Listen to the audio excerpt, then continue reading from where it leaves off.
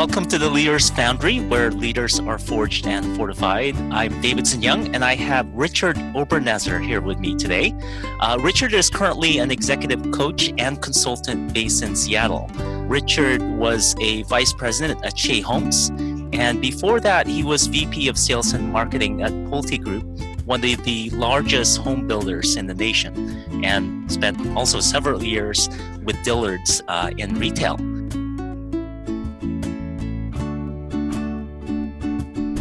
Hi, Richard. Would love for you to share a little bit more about yourself and what you're passionate about. Well, good morning, Davidson, first of all, and thanks for having me.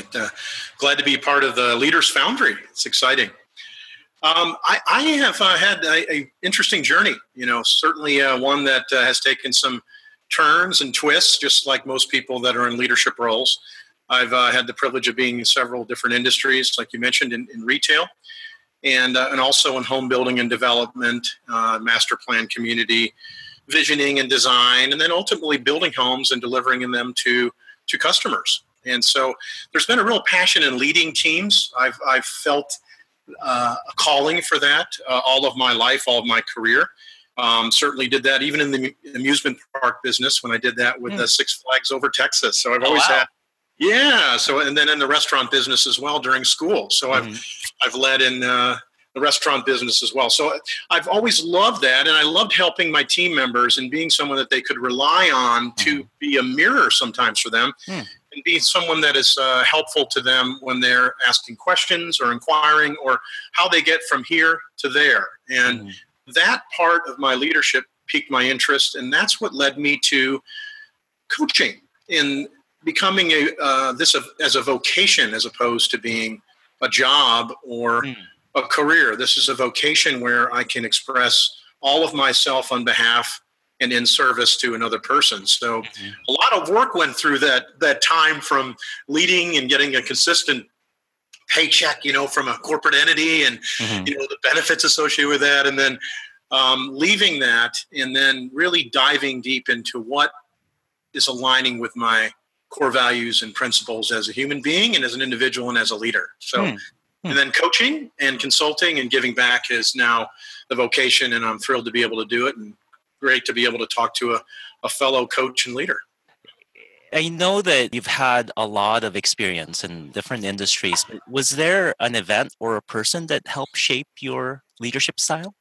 Yeah, there has been, Davidson, and it's really been everyone that has led team members that I have had the opportunity to witness has been an inspiration and a learning opportunity for me. I believe in the adage and the saying that Voltaire said, that appreciation is a wonderful thing. It allows what is excellent in others to belong to you as well.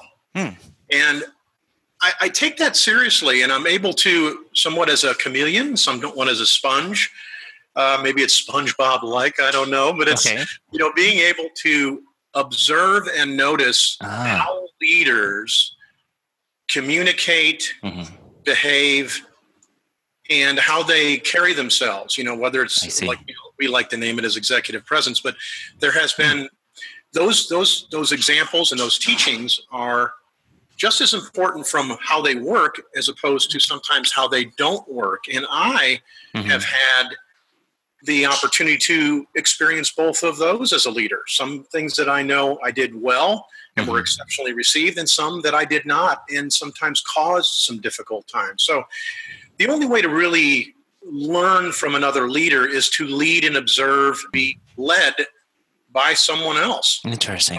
And that's where I think of my store manager in my first retail store who would, the way he led was just by humor and organization, and he just would always catch you off guard. And I remember him calling me in the store. My pager number was 3, and I'd hear this Texas accent over the speakers going, and his phone extension was 3, and I'd hear this 3, 3. And I go, oh no, what does Gary want now? So I'd walk into his office. I go, what is it, Gary? What do you need? He just go, what the hell are you doing? And he just wanted to talk. He just wanted to pause. He just wanted to connect. And so his leadership style made me remember later on is that sometimes it's important to pause and just check in. And that's what he did. And he checked in. Others have just been so fluid and so, I guess, comfortable in front of large audiences. I think of Bert Silva, who is the CEO of Shea Homes, and how effective he is in his planning and coming across and being natural and authentic in his approach to his life, his leadership, and his relationships, not just only with his team members, but also with his family. I was able to witness that. So there's a lot of different examples, but there are jewels of wisdom and jewels of observation is if you are open to seeing them. Oh, interesting. I want to go back to your manager that used humor to connect. Like, what's the effect of humor on, or what was the effect on humor on you? Well, it causes you to pause and kind of just be yourself. Most of us have, unless you've perfected a fake laugh, your laugh is a natural thing, right? And that becomes, if you want to find out, just as in coaching and in your life, the truest way for you to know how you are at the present moment is to check in with your body. And humor sometimes causes your body to react, right? Interesting. Either through sensory, heat, joy, smile, all your facial muscles come into play. Right. You become more present, I think, is what humor does, and gives it a little bit of a lighter way for you to see other potentials and other opportunities, as opposed to being caught in gridlock. Right. And I can see the effect in being able to connect with team members and actually each other. Absolutely. I think it's one of the most genuine ways to really connect with people. So we're going to get to the main topic, which is leading through tough times. So you spent a number of years in the home building and development industry. And a few years ago, that industry was hit pretty hard with the economy. Would love for you to set it up and share what was that time like and what was challenging about it? Sure. I can set it up by giving you some before and afters and on some numerical statistics. Right. We had a team that I was leader of 73 people at the height of the market. And on the downside of the roller coaster, we ended up having 14 people. Wow. So that was a huge event and a lot of seismic events along the way. The volume basically went to 1/5 of the volume that we were experiencing, and the amount of people that would come in and review and look at our product was traffic dropped, by 80%. So those numbers will tell you that, yes, it's a difficult time. Difficult times are relative. In any industry, it can be caused by markets. It can be caused by, global economies. It can be caused by, financing issues, as, you see coming out with the new movies related to overextending our capital markets and the lending crisis that we all went through. Part of the difficult times that we create, and sometimes when I say we create, and that are created for us, are relative. They're discomfort or challenge that we want to change. And they are personal. And they're normally labeled the tough times or the rough times or the hard times. And later, the I'm glad it's over times, right? And I can tell you that certain feelings were characteristics that I would describe happening during that time. Okay. They were troublesome. They were created a tiresome environment. They were trying for all the individuals. They were exasperating. Sometimes they were awkward, very demanding of time and mental focus and mental clarity. Sometimes it felt unmanageable, very unaccommodating. Whatever you did didn't work sometimes, right? Right. You were unhelpful to your team members who were suffering losses. Their team members that are no longer with them. And am I next? Yeah.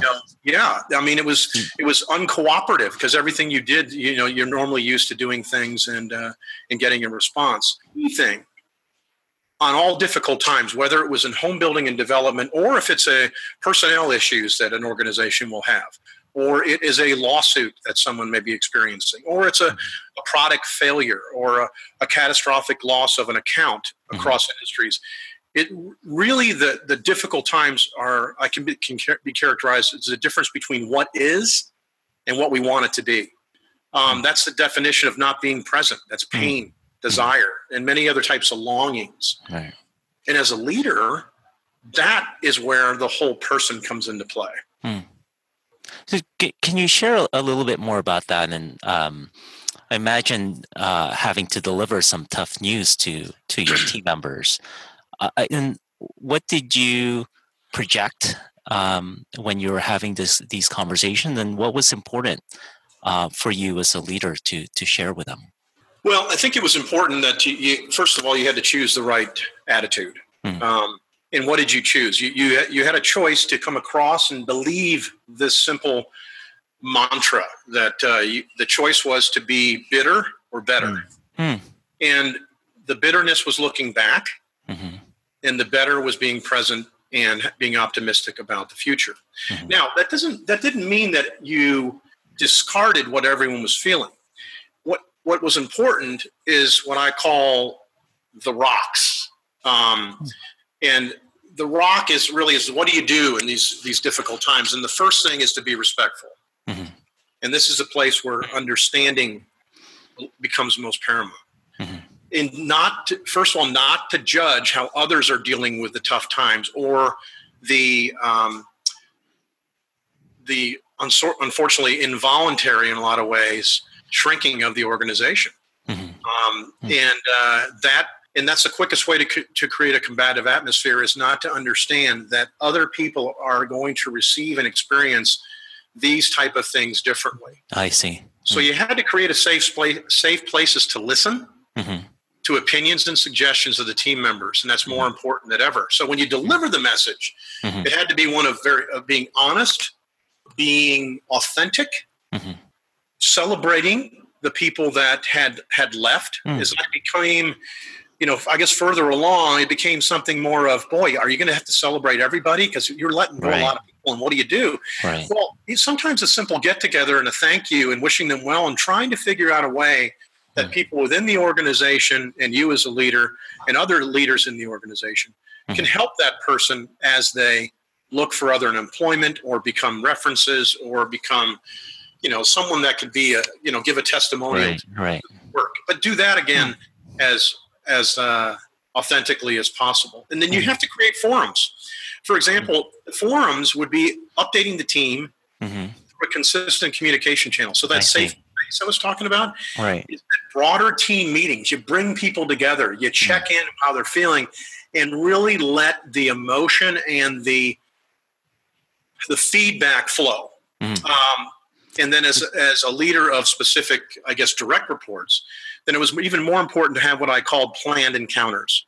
And when I say planned encounters, they're not just meetings or getting together. There's an intention behind it, which is to check in, to understand what's important to that individual, have them understand what's important to you, agree on what actions are being taken during these times, and then follow up at a later date to tell the person very specifically, one, that you listened, two, that you care about the outcome, and then three, that you hold each other accountable for how they want to be behaved and communicated with. I see. So that direct report focus is critical at that point. So it sounds like you had a lot of focus on open communication with your team members. It was so important, and what it does, it provides the forum to acknowledge the commitments and the achievements, even in the darkest of times. Okay, and it's the best way to show the person that you care about them as a team member and know that you are listening. One of the things that happens in these difficult situations for your team is that they feel like they're in the dark, and to be in the dark, even in darker times, is a double whammy. So over communicating, even sometimes if there's no information to give, is just to let people know that we're in this together, and then we have specific goals and actions that we're going to be taking to hopefully resize appropriately and come out of this as a healthier and more agile entity. Yeah. And I think oftentimes people don't realize the emotional toll it takes on leaders as well. Even if they're not the ones getting affected or being laid off. Can you share a bit about what you experience yourself as an individual? Sure. As most leaders, they've normally done some work related to, understanding how they tick, what's important to them and their team. Maybe it's 360 reviews. Maybe it's, through individual development plans. They've had that. And what values you bring to leadership and what you stand for, how you communicate. It gives you a good place to start when you kind of keep your principles and values in check and reminding yourself of what is important. So you do have to have some internal focus here. Okay. And what creates a difference there to go away from your principles and become something that can be adding to the problem of a difficult situation is stress and strain. Those can be portals to reactive behaviors and quick responses that are contrary to what's needed at the time. So what you really need to focus on, and what I focused on, was the ability to pause. Okay. The pause is more important than ever. You leave a little bit more between the gap area between stimulus and response. And it can open up a space to be understanding and empathetic rather than apathetic and judgmental. You can go either way. This is an interesting kind of pendulum that swings. And tensity and strain and stress can cause you to get away from what is your core values and the principles. And you can judge others and how they're handling these tough times. So how do you keep yourself centered? Using structure to remind you of your best self are very important during this turbulence.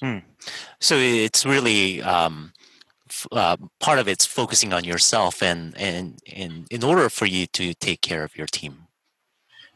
Definitely. What are some of those structures? Like, for example, taking care of you. It could be walks. It could be a picture that inspires you, a quote, some kind of daily centering that provides you with reminders for a little bit just before you have to charge into the team, because you have to do so much. And then you can list the support of others, because there really is kind of a break here that says, okay, as a leader, it's just as important about everybody else as it is about you. And it's really about the and here. And the and is the both and. It's centered in how do you think about what is best for your customer, your organization, and the individuals that work with you. Because, for example, you can always tell, am I being effective for my overall organization and my leadership? And it usually boils down to this. Am I thinking about myself or others? There's a difference between knowing yourself and thinking and being there for others. Knowing is a different than focusing. You see, you there's an understanding and a connectivity you have to yourself. And if you don't have that, you need to work on it. You got to work on that really quick. And that's where coaches and support and counsel and any mentors, they all come into play. And one thing I'm curious about, and a friend of mine is actually experiencing potential layoffs at her company. And one of the things that she's brought up is that people are almost trying to take care of themselves. They want to be safe. They want to protect obviously their job and their livelihood. Is that something that you experience as a team, and where people basically were trying to protect themselves, or how was the team dynamic? Yeah, it's a good question. The team dynamic was one of, yes, people are worried about, they're listening to the same radio station, WIFM, what's in it for me, what's happening to me and what might happen to me. So it's important that an atmosphere, which is kind of it's the C in the rock approach to dealing with difficult times, is collaboration. How you create opportunities and spaces and initiatives and ways for the team to work together towards a common goal, as opposed to individuals doing their job at a higher volume. I see. You see, because a lot of people want to do it at a higher volume, noticing, hey, notice what I'm doing, notice my contribution, notice my value, and more is sucked into their area of concern and influence. And it's like, okay, I'm growing this and I'm growing this. Just like in the great times, by the way. Yes. That if an individual all of a sudden has too much power over administrative function, that's a commonality in a lot of businesses, is that there's an administrator like, oh my God, I can't lose that administrator because they've now hoarded every job in the company. Right. And if I lose that person, then wow, what happens? Well, there's a lot more of that dynamic going on. But the key thing, again, is to check in and have regular interactions. This is a key piece. And if you see it, you got to call it out. And you call it out in an observing and a noticing way, not in a judging way. And there's a big difference between that. Noticing and observing becomes more paramount. Yeah. It's interesting that you bring up there's still, even in these tough times, there's still a place for creating a vision and getting the team together and getting them to sync up and also giving feedback. You can't just let people wallow and, behave or change their behaviors, but you're still an opportunity to correct undesired behaviors. There's no question. Those opportunities as a leader, if you're investing the time and communicating in an open, respectful manner with your team, those opportunities present themselves even more in these times. Now, time is a constraint. There's no question. You only have two things that you can control, right? Is your time and your energy you place with the time that you choose. Wake, right? So the bottom line is that what do you do with that time? So if you're looking at individuals and how you interact with them, remember these people that are kind of in the realm of your organization after these downsizing and after all of these changes, they are the best of the best. They're the cream of the crop. They're the people that you have are left to do what is necessary in the organization to keep the doors open and to keep the organization, positive in cash flow. Right. So there's a huge responsibility and an appreciation that has to go on that. And it's not just in the downsizing times. I just want to make sure that's clear because difficult times, even right now, the economy is going along a little bit better. Unemployment numbers are down. There's 7-year lows I read this morning. So there's a lot of investment venture capital money is flowing like crazy. A lot of startups are doing well and getting the investment that they desire and subscribing their capital needs and getting subscriptions to those. So there's a lot out there. What's still prevalent though are the difficult times, and sometimes they're just not as catastrophic. Right. They're more of their occupying time and mindset, and usually that has to do with a failure and or an opportunity to avoid failure in developing and leading people and developing leaders. And a leader that is not in the right frame of mind can cause a lot of damage in an organization, and that can cause difficult times to the people that are working there. So not only, and sometimes this difficult time that's created, the leader isn't even aware of it, or frankly is in denial of it. Right. And so those difficult times have their own set of explorations, I would say. And that's important too, because difficult times can be created by the leader. I mean, you see that all the time, bad cultures, and bad organizations, low employee engagement, low employee commitment, a lack of alignment with the organization's goals and objectives. Right. Those are difficult times that can be in the best of times, so to speak. Right. So it's not just the jarring, situations when the economy plummets or there's layoffs happening. There's still attention to be put on even teams that are maybe not having commitment or having accountability. So that's still tough times, as you said. There's no question. I mean, people can drown in the calmest of waters and the roughest of seas. Interesting. I mean, it's really, it's an interesting dynamic, and that's what I mentioned earlier. It's all relative. Yeah. And how do you deal with these relative difficult times? And it's interesting. We deal with difficult times right now in a global perspective. We really do. We deal with what is going on in the world and having to deal with that, and how does that affect us? It's interesting. You have to be opportunistic in that area, and that's the place of noticing and observation. You've heard of the old adage, like you never fail to take advantage of a crisis. Well, that can be interpreted in many different ways. I mean, the most callous is, well, gosh, the people that aren't performing, you let them go, right? I mean, oh my God, well, the purpose of leading in difficult times for our discussion is on an advantage that the advantage as a way to shed light on the crisis as opposed to taking advantage of something or someone.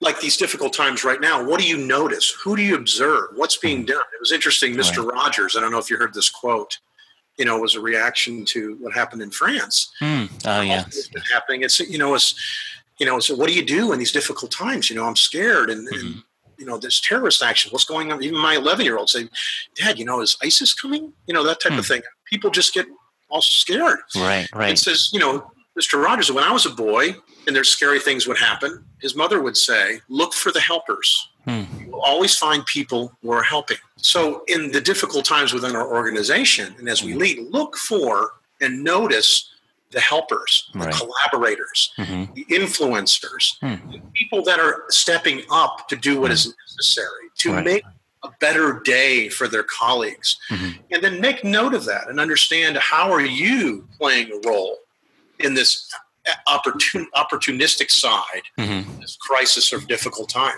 Right. But know what's possible, show others what's possible. Yeah, it's interesting that you bring up fear as the emotions in different times. I imagine, right now, as you mentioned, with fear around terrorism, fear around gun violence, but fear also manifests in the workplace.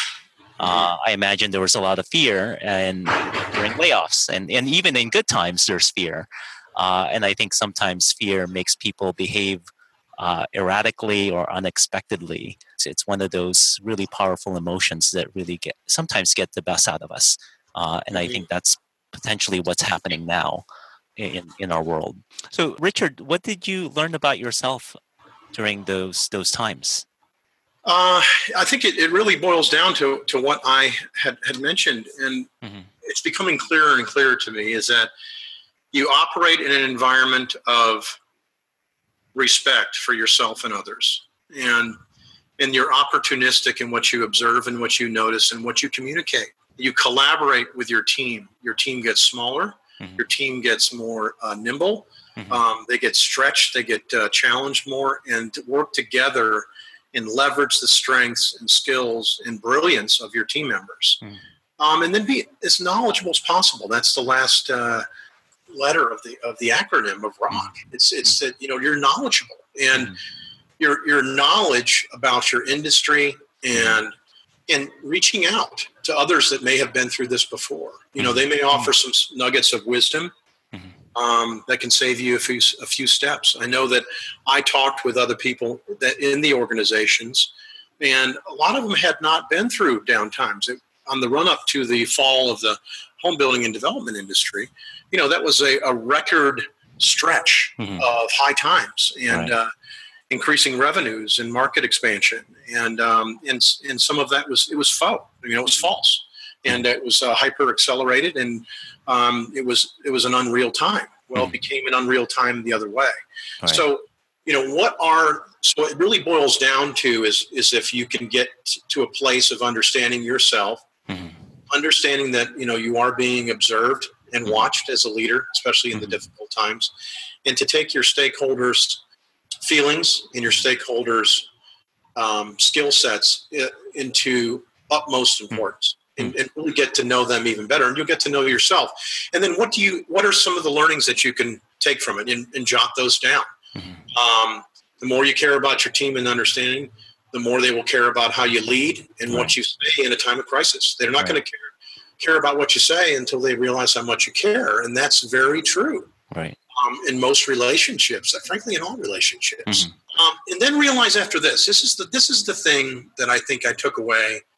That was the most important thing for me, is that the most courageous efforts are not the ones taken in times of crisis. The most courageous effort is the one which is carried out without an imperative need to do so. It's to those times that I applaud those leaders who take the time to improve and grow and discern and study and invest time in themselves and their team and in their market and their understanding and their knowledge, whether that's in the financial realm, whether it's in operating, whether it's in the construction techniques, and really learning all of that as much as possible without a critical need to do so, without something slamming on the windshield. Mm-hmm. And that's what I've learned the most is like learn like your hair's on fire, even if it's not. It's tough to do. Yeah, I really love that insight because it helps you prepare for those times when it does turn tough. Because you'll be a much stronger team, a much stronger leader before shit hits fan. Well, you know what? It's true, Davidson, and I like the metaphor of the sailboat. If you realize like 2/3 of the weight of the sailboat is basically right at the waterline and below. The keel is so heavy. Mm-hmm. And the keel is what keeps you buoyant, right? Mm-hmm. And it keeps you, if you think of this wind and the turbulence of the sailboat, mm-hmm. it prevents you from tipping over. And those are your values, your principles, what you believe in, your skill sets, your knowledge, your integrity, your authenticity, and what makes you solid as an individual. Mm-hmm. Those things keep you from tipping over in those very windy, hurricane type conditions of what we call the difficult or tough times. Mm-hmm. So deepen your keel, deepen your keel as much as you can, as often as you can, and help your team members to do the same. And that helps you, as you go. Yeah. And frankly, sometimes the organization may just have to say goodbye. Right. Because of the difficult times, but you are stronger as an individual. Your team members are stronger as individuals, and your leadership skills are more honed, and be able to navigate these difficult times. I can really sense that you were and still are a confident and compassionate leader. There's room for both. There is, and it's not something that I see as extremely prevalent out there, to be honest with you. I just don't know if that's something that, I think vulnerability is something that is perceived by the leader sometimes as that might show weakness. Right. What I've also learned too over time is that there is a degree to which you are exposing all of your feelings as a leader. You don't put all of it out there. Right. And if you do, you put yourself in a position where, my gosh, I need someone to take this, without getting hysterical, overly emotional about this. Right. So, I think that there's a time for that. There's a compassionate understanding and a listening that occurs that is the both and. So tenacity and diligence and compassionate understanding are keys to, I think, being a more authentic leader, certainly for me. And whatever the authentic way in which that individual leads. For example, their authentic value might be, look, I value my contribution by making the most money I can for the organization. And that's how they're driven. And that's okay too. They're authentic to that. And then he or she has team members that follow that, and it resonates with them, and they've created an organization that the bottom line is they're investment managers. That's great. Right. So it's all relative. But I do, for me, it's my personal style. Yes, you're right. The compassionate and determined and effective leader, I think they can both reside in the same sandbox. Right. Well, this has been very insightful. Learned a lot, and from your example and you sharing, these difficult times with us.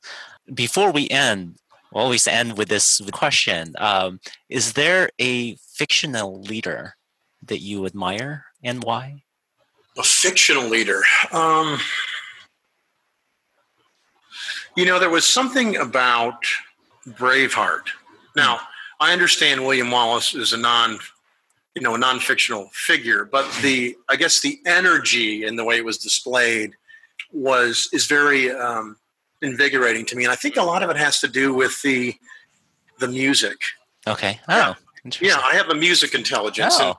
And so if music is playing in the background, or it's part of like a thematic atmosphere, for example, it's if I'm studying or preparing for something, it opens up spaces for me and creates that energy and that feel. So I think that depiction of William Wallace, which a lot of it was fiction. I mean, yes, to be honest, is very inspiring to me. Now, like I said, there's also pieces of, Vito Corleone, with regard to being a listener and really trying to understand what's going on. Ah. That's an interesting piece. And if you notice, even in the start of that movie, I mean, it's all about him listening to the person that is talking about his daughter. Interesting. Yeah. And so that's very intriguing to me. There's some others, but those two are the first ones that come to mind. It's interesting. That's a very different take on those movies.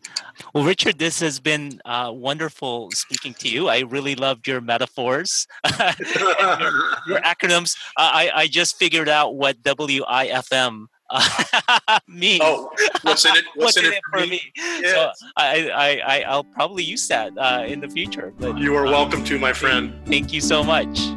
You bet. Thank you, Davidson. Thank you for listening to this episode of the Leaders Foundry podcast. As always, you can subscribe and rate us on iTunes. Also, we'll be doing future episodes using Q&A from the audience. So if you have a question that you would like answered, you can send it to hello@davidsonyoung.com. To find out more information about the Leaders Foundry, you can find us at theleadersfoundry.com.